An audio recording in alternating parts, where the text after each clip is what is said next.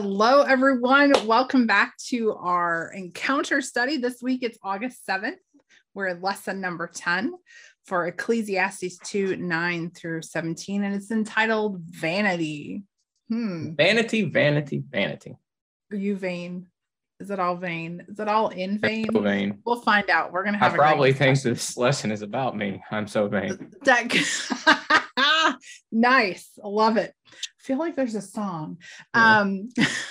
If you have not joined us before, my name is Becky Zardy. I'm the Director of Ministry with Women for the Ministry Council for the Cumberland Presbyterian Church. Thank you for being here today. I am one of your lovely co-hosts, and I am joined today by my partner in crime. My name's Chris Fleming. I'm the the coordinator of adult ministries for the Ministry Council of the Cumberland Presbyterian Church. And welcome. Glad you're back listening to us. I have thoroughly enjoyed the first lesson from Ecclesiastes. I love this lesson. I'm a big fan of the book. Ecclesiastes is a fun book. Before. Yeah. And if you have not joined us before, or even if you have not, hit those buttons down below, like and subscribe. Please do that right now. Make sure that you're notified of new content as it becomes available. And thank you again for joining with us today. So before we jump into our scripture and our lesson today, let's have our prayer for illumination. Lord, in our study today, help us see the essential things. Help us not be swayed by worldliness, but give us a passion for you. Amen. It's a good way to start it off today. I think we were talking about that. We were. Good discussion today, teachers, and those who are joining us. So hang in for this. So Dr. Estes starts us off with this discussion question. He says, do you know your family history and where you originally came from? Do you know the first names of your great grandparents? Do you? John. Okay, John. We got one. And then my great grandparents. Yeah. I know John. Okay. That's about it. Yeah. I can tell you her last name. Oh, well, she was great grandma Janicki. Okay. But that's about all I got for you. Yeah. Now, as far as like family history and where we originally came from, that's interesting. And I'm sure anybody who has done Ancestry, I'm sure you all have heard the stories about people who've done like Ancestry.com or 23andMe and found out their DNA didn't match and all these interesting stories come out. I kind of have a similar story in my family as well. We knew my dad was adopted by his stepmother, his adoptive mother. But we had no idea that he had siblings. And when I did my Ancestry.com, when I did my DNA, found out that he was the middle of 5 children. 1 to 5. Yeah, which was really interesting to find out. And there's some other stuff that I won't get into, but with the Ancestry, because of this, we always thought his birth mother was Italian. And I found out through my Ancestry that I am not Italian. And not in Italian. fact, I'm not at all. I was really sad. That really made me cry. Because for my entire life, I had assumed that I was Italian. That's where I got the dark hair and the dark eyes from. But I'm not. I'm actually, the vast majority of my DNA is Germanic. Yeah. I didn't know that. And I was really upset because I told my husband I didn't look very good in lederhosen. So yeah. And that hurt my feelings. You lost your skills at cooking meatballs, but you like to take over the world every once in a while. Is that? Well, once in a while, like Pinky in the Brain. We're going to take over the world. Yeah. So on my grandmother's side, my family thinks a lot of themselves. They are weavers, and right outside of Asheville, North Carolina is Weaverville, North Carolina. And and so when they came over from England, bunch of judges and lawyers and just, they them highfalutin people. They are. And they actually wrote a book. The original guy that came over from England was Jacob. And so they use the not too subtle title, the tribe of Jacob, to describe the family. How funny. Yeah. The tribe of Jacob. Okay. The tribe of Jacob. Very good. So anyway, that's my so you do have some family history then that you're aware of. Yeah. Yeah. I don't really know my dad's side. They were pretty on the poor side. They ended up in the Appalachian part of North Carolina. Gotcha. So anywho. Okay. That's good. Interesting. So I think the whole reason Dr. Estes really starts us off with this discussion question and talking in the introduction, he really says that by and large, the particular contributions of our forebears made to the world remain a mystery. I mean, that was a great point because I don't know. I mean, other than I know where my great grandparents emigrated from, I really don't know anything about them. I don't know anything about their lives or what they did. You know, I knew they farmed the land, but outside of that, I really don't know. And beyond that, I certainly have no idea like what my ancestors did before they emigrated to the United States. So part of this conversation today in our charming book of Ecclesiastes, which I do love dearly, is just an understanding that what we do most likely won't be remembered. No, actually, one of the things that I found somewhat, humorous, but then enlightening and kind of sad all together was during the summer when we had a lot of the monuments getting taken down or whatnot. Yeah. Just for the fun of it, I asked some of my kids and their friends if they even knew who some of these people were. Had no clue. So it's like these are the most important people in our history, or have been considered important in our history, and they don't even know who they are, what they did, what era they were, these kinds of things. And so it does show how quickly that people just forget. We forget. We're a forgetful race. And so vanity. We work hard at our job, knowing full well probably 2 years after we get fired, everybody's gonna be like, who's that guy that was charged at the encounter? Yeah. You put your heart and soul into things, but you're like, let's keep a better perspective on this. Yes. Yeah. And so I think this is a conversation that we're going to kind of head with today, and teachers, something, great conversation starter in your class. Most Sunday schools that I have attended, most of the people are a little bit older. So maybe it would be a great conversation. Like, what do you remember about your ancestors, your great grandparents, and what did they do? And do your children know this information? Do your grandchildren know this information? Good way to start it off. Yes. So, exploring the scripture. It's all Hevel. Hevel. I do like Hevel. That's also a favorite word that I have. Yeah.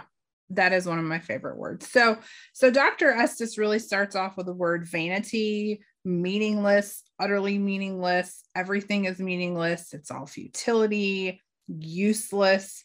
But then Hevel, I really do like the idea of Hevel, and what that means in the Orthodox tradition. Yeah, because I think vanity is correct, meaningless is correct, futile is correct, useless is correct. He even says absurd is, and so when you have that multifaceted, you don't want to shortchange your words like that. So Hevel's a good one. Hevel is a great one. Yeah, and it says Kohelet here is saying that he views life as if it were a vapor, like breath that once breathed out is gone. And in the weekly email that you get, there should be a link to the Bible Project video on Ecclesiastes. And that's really what they start off with, is the word Hevel. And I love their description of this because it makes it make more sense to me. Like when you're standing out in the wintertime and it's cold and you breathe out, you have this mist. It is something that is visible. It is something there that is present, but then it's gone. You can't grab a hold of it. You can't hang on to it. It's gone. And this is really kind of what Hevel is talking about, that it's here, but it's not permanent. It's not something that's going to stay. It's a momentary thing. And when we think about our lives and what we do, it's momentary. We're here in the present, which is a beautiful place to be, but it is momentary. It is not, we're not permanently stationed here at this point in time. Yeah. So yeah, Koheleth gets into that, right? And I think on page 66, he says, kind of the middle of that first paragraph on 66. So this element of futility and meaningless hangs over the book of Ecclesiastes like a cloud. All of this suggests that the word hevel is used metaphorically in various ways in the book of Ecclesiastes. And so while it hangs in Dr. Estes in the sentence for that talks about like everything we do is like a chasing after the wind, right? Mm-hmm. But even if you're chasing it, this is where I think Ecclesiastes can help us. Even a chasing after the wind, you're experiencing something and trying to reach it. You may never get what you want, but it's not like you're static. You've experienced things along the way, right? Yes. And then you couple that with what we said last week about Ecclesiastes kind of wants us to appreciate the present moment. Right now. And even if you're ultimately, even if your goal or whatever you're trying to achieve, you ultimately fail, you still got 30, 40, 50, 60, 70 years, however long God gives you on this earth, that you've done something, right? Something of meaning and purpose. Yeah. I think that's important to, something happens even at the end, during the middle. I've always, like one of the things my kid, oldest kid, he hates this because I used to tell him, he was very in goal oriented. And I'm like, look, it's about the destination, not the journey. Right? How do you get to places, right? Like enjoy the time as you're going. It's like the Lord of the Rings. Mm-hmm. It's like, yeah, let's get there. But there's so much that happens in between the starting from the Shire and, and destroying the ring. Mordor. There's just and that's the interesting story, really. It's like 19 hours to get there. Yeah. When you think about your own life, if knock on wood and pray to God that if today was my last day, is it right now that I'm going to that is the important part of my life, or is it all the things that I've learned on the way? Right. It's the journey itself, I mean, it's all the awesome stuff that we do in between point A and point B. What was it that somebody said? It's on your tombstone, you have a birth date and death date, but what's really important about you is the dash in between. What happens in that dash? Yeah. Yep. Exactly. It is true. And very true. So Koheleth can be, we really have to take Ecclesiastes and understand what Koheleth is trying to say to us. Because in the middle of page 66, Dr. Estes points out emptiness, meaningless, purposeless. You get the drift. Koheleth is not the cheeriest person on the block. He's not. He's not. And when I read through Ecclesiastes, in my mind, I think Bible Project, they depict him as like a mid-aged critic, right? He's lived enough life to have experience, but he's not quite the older, wise person ish. Just he's getting there, but he's looking back on all this stuff and just going, it's all meaningless, it's all purposeless. Why in the world did we do all this? And in my mind, I kind of picture like the emo or the grunge kid, right? That's all decked out in black and just be like, life is terrible. Yeah, who cares? Life is sad. Like a little Eeyore just kind of wandering around. Life is just a very good illustration. Awful. This little black cloud that's just hanging above his head, And I find that very interesting. But Dr. Estes also says the writer of Ecclesiastes has put his finger on what we moderns might term the human predicament. That is the dilemma of sentient beings with awareness of our own mortality and the desire for meaning and happiness in life. Yeah. So that's kind of where we are. We're looking at, and I want to preface this with too, that in our culture, the desire for meaning and happiness in our life is very different from other cultures around the world. Our culture is very individualistic, and we are looking for meaning and happiness in our own personal lives. There are other cultures, like I'm thinking about the Japanese culture, that is very corporate, right? They are looking for what is the best for the community, not necessarily what is the best for the individual. So we have to be careful when we weigh stuff out like this, because the way we see it is maybe not going to be applicable in a different setting, depending upon who's in that setting. I think, well, I'll get to that on page 67 in the next section. I think there's a sense in which we have to redefine what good or well is from a biblical perspective, but we'll get to that in a second. One of the things that when you brought up that second full paragraph, third paragraph on page 66, emptiness, meaningless, purposelessness, Koheleth at the last sentence of that third paragraph, Koheleth goes into some detail to show that through wisdom, he has investigated the matter from a full range of activities, and the end result, in his mind at least, is the same conclusion: all is Hebel.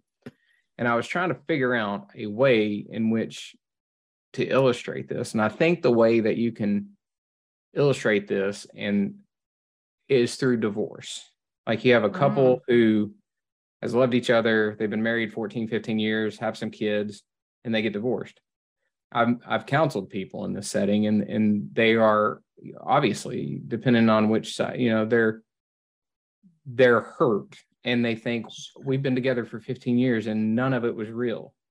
But then you look back and you also remember you have kids and you had vacations and you experience moments that you'd never experienced if you never got married. And then you'll have this, your life has changed because of the marriage you were in, hopefully for the better, even if it ends bad. And so you could say that it was all meaningless. But then if you look back, you think, no. It's not completely meaningless, because you have maybe your children, or you have a house, or you have experiences like going on vacation and seeing things that you otherwise would never have seen or whatnot. And so that's the caution. That's that teenage kid to where it's like, we're going to shortcut and say everyth's meaningless, but there's so much in between that you haven't yet experienced. And I think, or that you just don't need to shortcut that. So like the phrase, the unexamined life is not worth living. True. But neither is the really critical, examined, everything has to be justified life, because that just leads to just heartache and pain. And so there's somewhere in between to where we can say, something's off here, but it's not bad. Right. So I think that's important. And it goes back to that refrain. As much as he says meaningless, everything is meaningless, he also says enjoy the moment, like enjoy the work of your hands. Which I think we get into that, and he says that's meaningless too or whatnot, but whatever, but like, I think there's something there. Like, don't be so critical all the time. It's the balance. It's got to be the balance, the back and forth. That is the balance. All right. Are you ready to hit that reflection question? Let's do it. Okay. So the reflection question at the end of this section says, what are some of the things in your life which seem to be meaningless, vanity, or like smoke? Depends on how I look at them. There's some things that I enjoy that I know are meaningless. Like, really, like me watching some TV shows or something that I just thoroughly enjoy. Absolutely meaningless, but I like them. Yeah. And then there's things that are deeply important, but I can't stand them. So I find them busy work. But I know it's not. But it's easy for me to assign it as busy work. Okay. So that's kind of how I view. I mean, meaningless and smoke. I don't know. I'm not a nihilist. I'm not completely cynical. I mean, I think everything we do. Are you sure? I am, right? Okay, just checking. Like even the smallest, I don't know. I think I've been shaped in my mind enough to know that even the smallest things that we do have an eternal significance. Sure. So I guess it kind of depends on, I don't know. That's the best I can answer that question. It's not a very satisfying answer, but anyway. No, but I get you, because there are some things that you do in life that you think are meaningless. And then it's not until later in life that somebody says something to you about how something simple that you did or said or whatever years ago made a huge impact on them and shaped their faith and their faith story.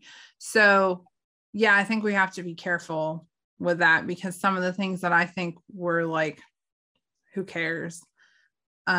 People have said to me how much those things have meant to them and shaped them. So, yeah. I don't know.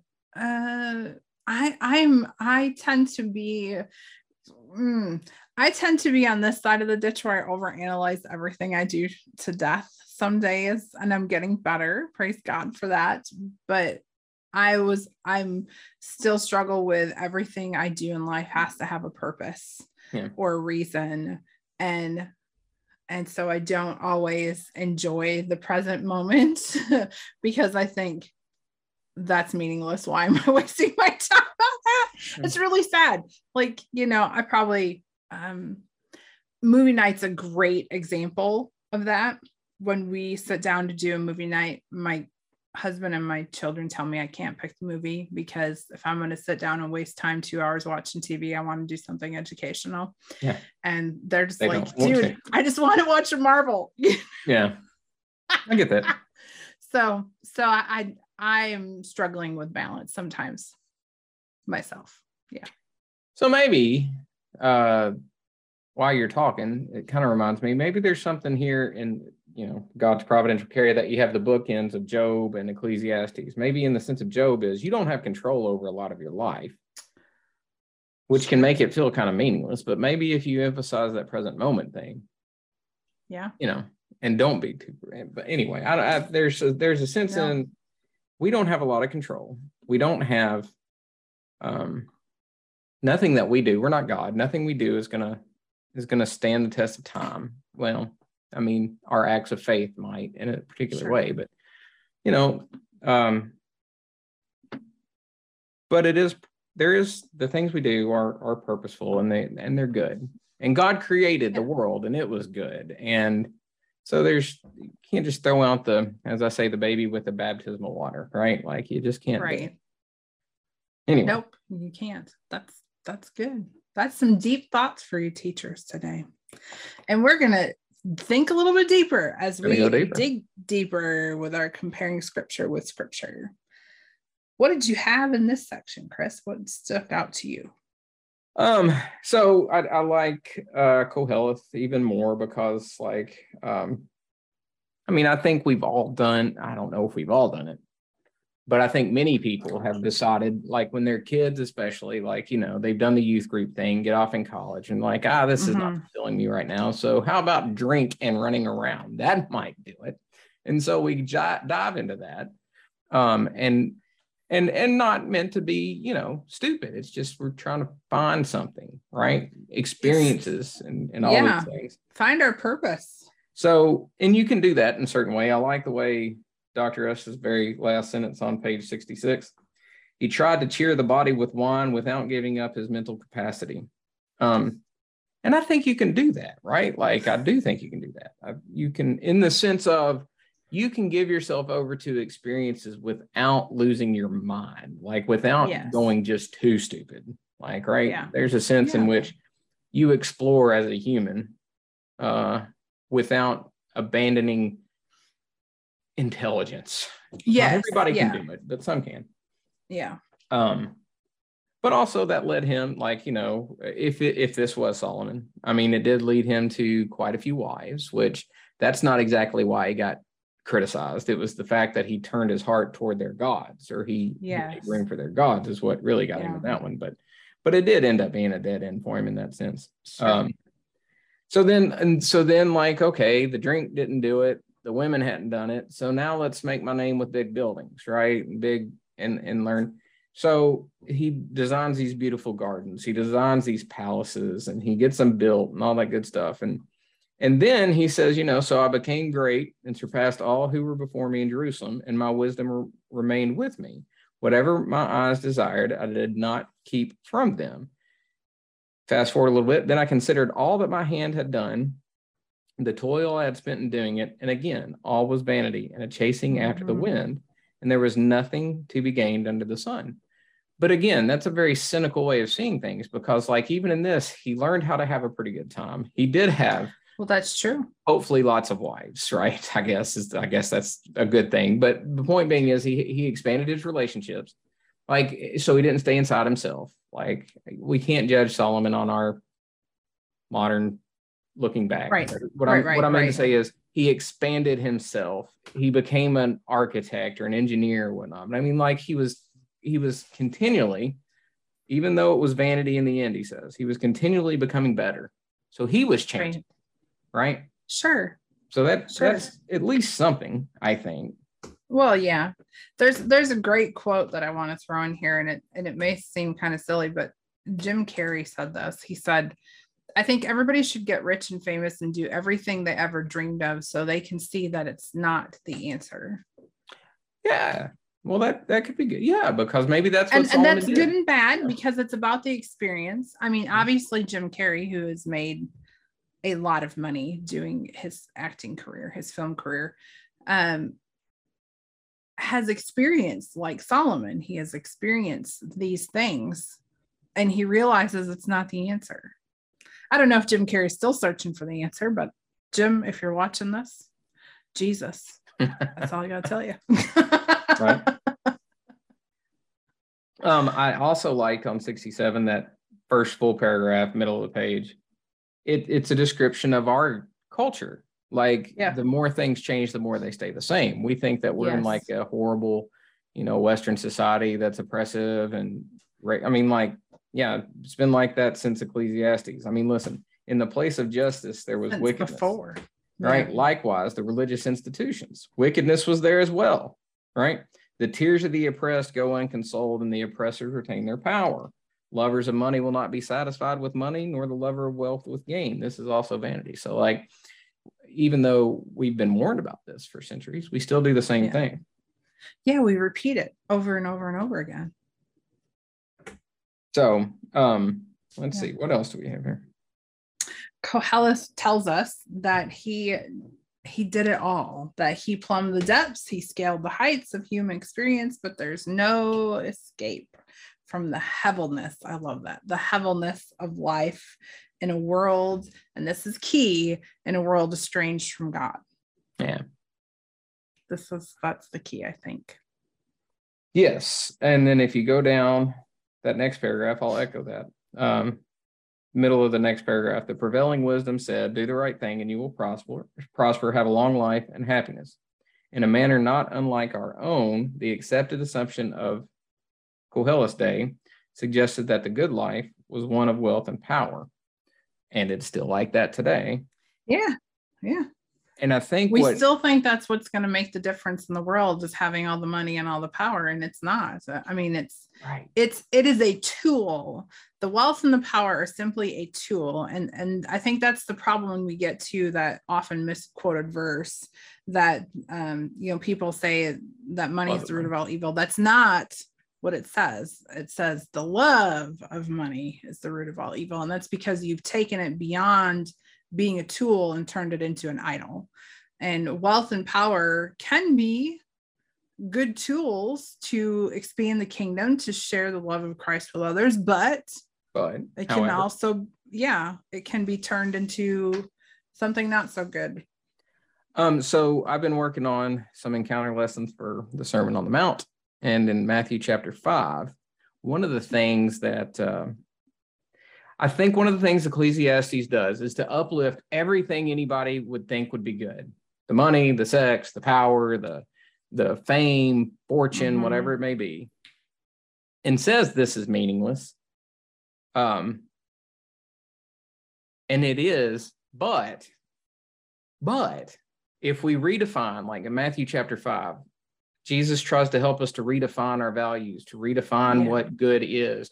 And so then if you connect yourself with God, if you connect yourself with Christ, you're able to redefine what good is. And maybe that'll help you in this world, right? So things, if you get a bunch of riches, great. But your ultimate thing is your connection to God. If you don't get a bunch of riches, I'm still connected with God, right? Right. Ultimately, I think that's what Ecclesiastes gets to. But anyway. I think Paul says that really well. He says, I've learned to be content with much, and I've learned to be content with little, and whichever way it goes, God's glorified. So that, I think, is what we need to really think about with Ecclesiastes is, you have this person who's tried everything, who's done everything in human existence that they possibly can to bring themselves joy and happiness and meaning to their life. And they realize that without God, it's just nothing. It's nothing. Yeah. Yeah. So, discussion question. So how does Ecclesiastes challenge our modern culture? In what way does a biblical perspective challenge our current culture? These are good questions. Great questions. But we've talked about them some in the past, or in this past minute or two, but I think Ecclesiastes challenges our modern culture the way we just said. Whatever you think you're enjoying, just remember, you're going to die, and then your children aren't going to want the stuff that you value. No. Like, it's going to end up at Goodwill. So just know that. Yes. Right. And so Ecclesiastes says, what are you doing running around these things? This is not going to do it. How does a biblical perspective challenge our current culture? I think it's too much to even broach, but I do think, again, it's a challenging of the assumptions that we live on. And I think you can see a lot of them in the Beatitudes. Yeah. And then you can also see a lot of them, with the phrase, I don't want to take it too much, but our very last discussion question is going to be Matthew 6:33. Like, seeking first the kingdom of God. And then don't worry about it, but everything you need will be added to you at that point. But the first and most important thing is that you pursue God. Right. Not money, sex, power, fame, whatever. No, because it's fleeting. I mean, all of that's fleeting. Think about all of these beautiful people that become internet famous, right? These TikTokers or whatever, that they have their 15 minutes of fame, something funny happens and bam, all of a sudden they're famous. But then what? A lot of these people struggle with that because there was no build up to that point. And all of a sudden now everybody recognizes them wherever they go, and it's overwhelming and too much. And so they struggle with that. But then if you have somebody that's used to that and all of a sudden they lose their fame because it's a different generation and whatever they did doesn't speak to them, to the new generation anymore, and their fame goes down, then people struggle with that. I mean, think about all the alcohol and drug addiction that you see in entertainers, between actors and singers and that sort of thing, because they're trying to maintain this level of fame that was a fleeting moment in time, but they don't know how to deal with when it goes away, because they have based their entire life and existence on this, and it all goes back to doing that balance, everything. I think the balance thing, and that propels us, I think, to that next section. I mean, that's pretty much what the next section. In fact, the discussion question is, how do you balance, right? But anyway, lead us, oh leader. Okay, so let's jump into learning from the scripture. So we have this vanity or hevel, this futility, and Koheles really puts some interesting things in here, or even Paul does. He says, and from 1 Corinthians 15:32, let us eat and drink, for tomorrow you may die. And as in case in point, 1 Corinthians 15:32. Let's see, Romans 8:21, one day creation itself will be set free from bondage and obtain the freedom of the glory of the children of God. Romans 4:17, in the letter to the Ephesians, the plight of the Gentiles is the futility of their minds. So we have all these points in here of just, like eat, drink, and be merry. But, which is good, because I think that's something that pulls from last week's lesson. We talked about living in the present moment and understanding and being grateful and thankful for what you have today and right now, because it may not be here tomorrow. This person that you're celebrating with may not be here tomorrow. The stuff that you have may not be here tomorrow. For those of you that know, I moved in we talked about last week, but I moved, and we moved to a much smaller house. And so we donated, like, literally over a third of our household was donated and given away. And I pray that it blesses somebody else. But it was there one day, and gone the next because I just didn't have space for it anymore. So living in that present moment and enjoying it, but not, I don't know, not relying. I don't know how to say that. How do yeah, I don't know. I don't know. Go for it. Let me try to help here. Yeah. Okay. So second paragraph from the bottom, Dr. Estes quotes Luke 12:19. This is the parable of the rich fool who he's got everything he needs. Like he's good now, right? And so he says to himself, he says to his soul, you have ample goods laid up for many years. Relax, eat, drink, and be merry. He made it, and then he didn't, right? And so I think that's a good illustration in this sense. To live in the moment doesn't mean to say, oh, I no longer have a responsibility to God and nature. But also to live in the moment doesn't mean that I need that one more dollar. So like Rockefeller, way back when, one reporter asked him, how much more money do you possibly need? And he said, $1 more. Whatever $1 more is, I need $1 more. That's not a way to live. But neither is, okay, I've made it. I have nothing else to live for. I'm just going to relax. There's your balance. Like, right, if you've gotten to a point where God has given you all the comforts that you need, maybe turn your life to some other work. Something that you truly love and reflects the image of God in you to this extent. Or now it's time for you to do that mission work, or now it's time to do whatever. So I think that's the balance. I have to prepare for my future, but not to the exclusion of the now, or to the exclusion of my responsibilities as a husband or a wife or, citizen or Christian. You can't be so worried about that it excludes those things. But also, then you'll never, if you don't take time, Sabbath, time for prayer, enjoyment of family, then you also don't get the blessing from God that God intends for you, probably even. Right. Yeah. Again, it goes back to that balance that we're going to talk about here in the discussion question. The discussion question says, how do you balance the necessities of this life, like work, saving for retirement, providing for your family with eternal things? How do you decide when the best you can do is just enjoy what God gives you today? That's a hard one. Pastors, teachers, a lot of people that I talk to that are heavily involved in church work, this is something that we struggle with, is taking that time to enjoy what God has given us without feeling guilty, without feeling like we should be being productive with every moment of every single day. This is a struggle.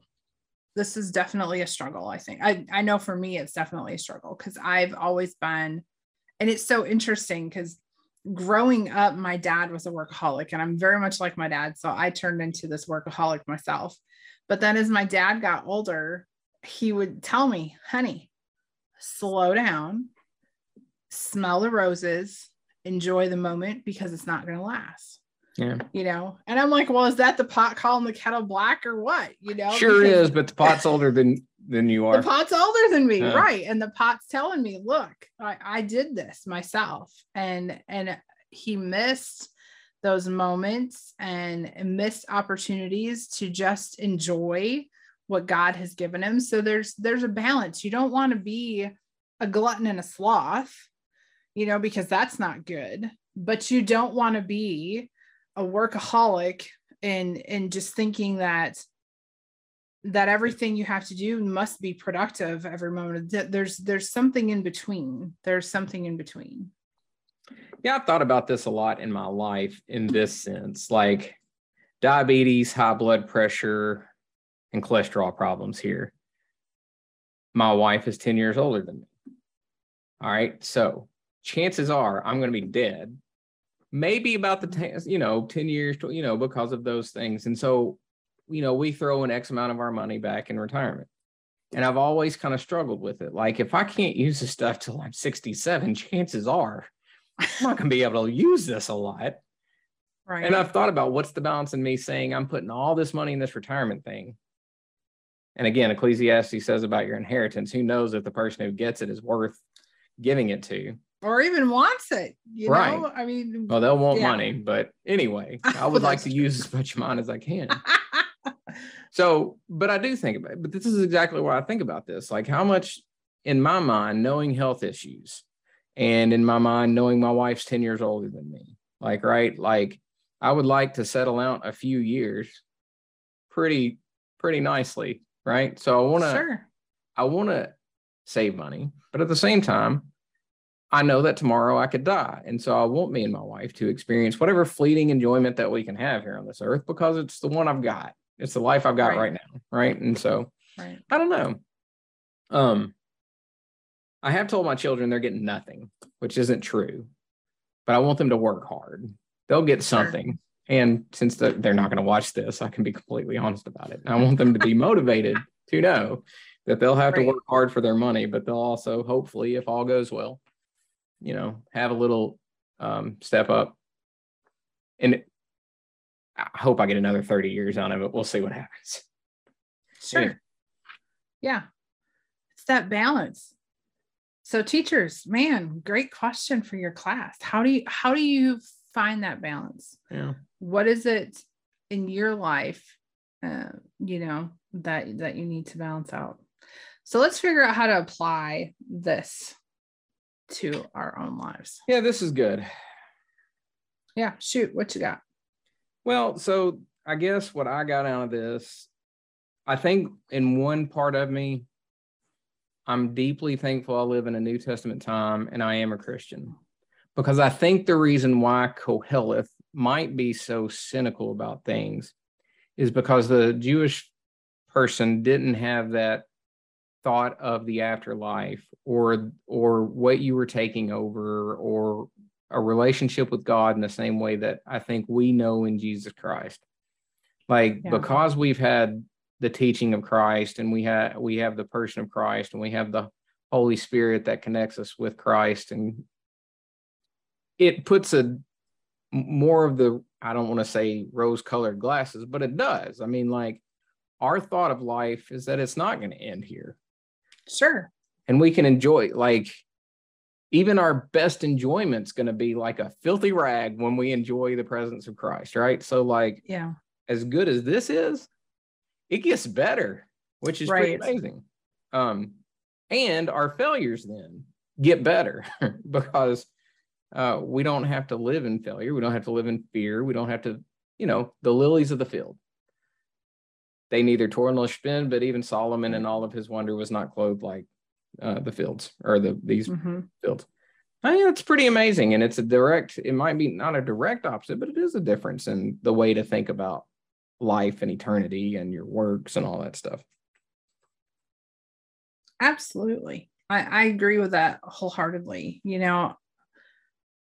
We live, and we've talked about this before on this, but we live in a kingdom that's now, but not yet. We have the kingdom here with us. We are, as a Bible Project says, we are many temples. We carry around the light of Christ inside of us, and we are sharing that light wherever it is that we go with whomever it is that we speak with, right? So we have this beautiful thing here now. It's just not totally realized. It won't be completely realized until Christ comes back. So how do we enjoy this, recognizing that we're living in the kingdom of God and sharing the kingdom of God with others, but also dealing with the idea that, we have mortality, that we will eventually die. Our bodies will decompose. The things that we have of this life now are going to be useless. I mean, think about how quickly our technology changes. In 2 years, the computer I'm using is going to be trash because there's going to be something so much better and faster and more productive, whatever. So how do you go back and forth between the two? I think is the applying that we're trying to do, is how do you recognize that? But I am thankful that we live in a time where I know Jesus. I don't have to be looking at my life and thinking it's constantly meaningless, because it's not, because I have Jesus. I have Christ. I think that leads us. Oh, go ahead. Yeah. No, you're good. I was about to say, I think that kind of gets at what the discussion question is. Like, I think it propels us there. Yeah. So Matthew 6:33. Let me flip there real quick. And I'm reading from the ESV. Matthew 6:33 says, "But seek first the kingdom of God and his righteousness, and all these things will be added to you." Does it say as well? Mine does not say as well. Mine just says will be added unto you. It doesn't say like also will be added unto you or anything. What version is it? Not the ESV. It's interesting because like most versions have this sense of do this and then everything else will be added unto you as well, or also will be added unto you. Anyway, I'm not going to be a nerd, but that is interesting to me. I'll have to check that out. Yeah, please do. I won't do it today. I'm going to reread it just because, I'm going to have to think about that. Nope. And all these things will be added to you. Yeah. Okay. That's how it ends.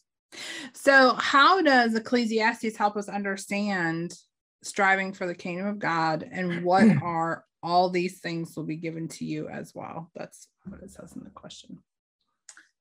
What are all these things?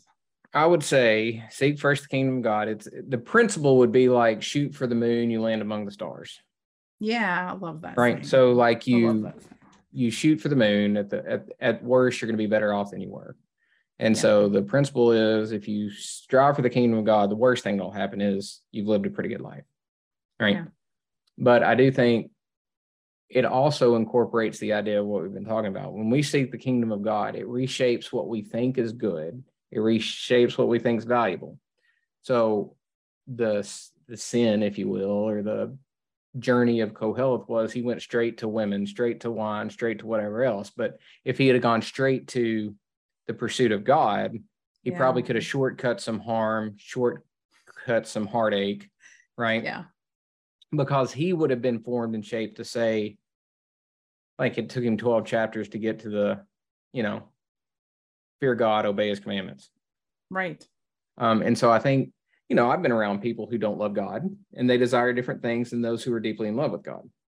And the things that the people who don't love God, they would not be satisfied with the same things that those who love God would be satisfied for, and vice versa. Right. So I think that's what that's getting to. I agree. Yeah. It shapes, as I've matured and grown as a Christian, my goals in life have changed.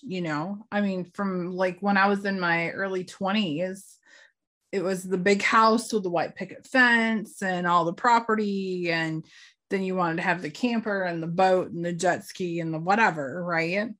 And as I've grown as a person, as I've grown in my relationship with Christ, I realized that these things that I thought were really important, that meant status and power and symbolism in our culture, they're not important to me anymore, because it's not the way I see the world. That might be fun. But my priorities have shifted drastically, because my relationship with Christ has grown. Yeah. And so the things that I seek out now are peace and balance and harmony. And you sound like an Eastern mystic there. Peace, harmony, balance. Peace, harmony, and balance. Yeah. And sharing the love of Jesus with everybody I meet. Those are the important things to me now, and helping people realize just how amazing God truly is and the way he can transform your life. And I think that's really kind of what Koheleth got to in the end, is that it's the fear of God. That's the important thing. So yeah, that's what I've got. That's what we got. Yeah, that's good. Good lesson. I like it. That was a great lesson. I do love the book of Ecclesiastes. Let me, before we end, do a shout out. We will be having our day in the park, October the 4th this year. It's going to be Reverend Sandra Shepard going to be leading the worship, and Dr. Dwayne Tyus. I think he's a moderator of the General Assembly years back. So hopefully we'll get a bunch of folks to come and enjoy the fellowship. The Historical Foundation will be there, and their period get up and they will be explaining the different monuments that we have and ways of life back in the 1800s when the Cumberland Presbyterian Church was born. So that's what I got. What about you, Reverend? Yep, that's where I'm at now. Just remember, hit the buttons below, like and subscribe.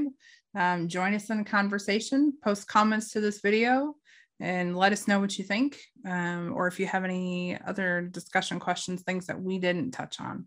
What did you think about that? All right. Preach and teach with grace and power, my friends, and we'll see you here next week. Amen. Bye, everyone.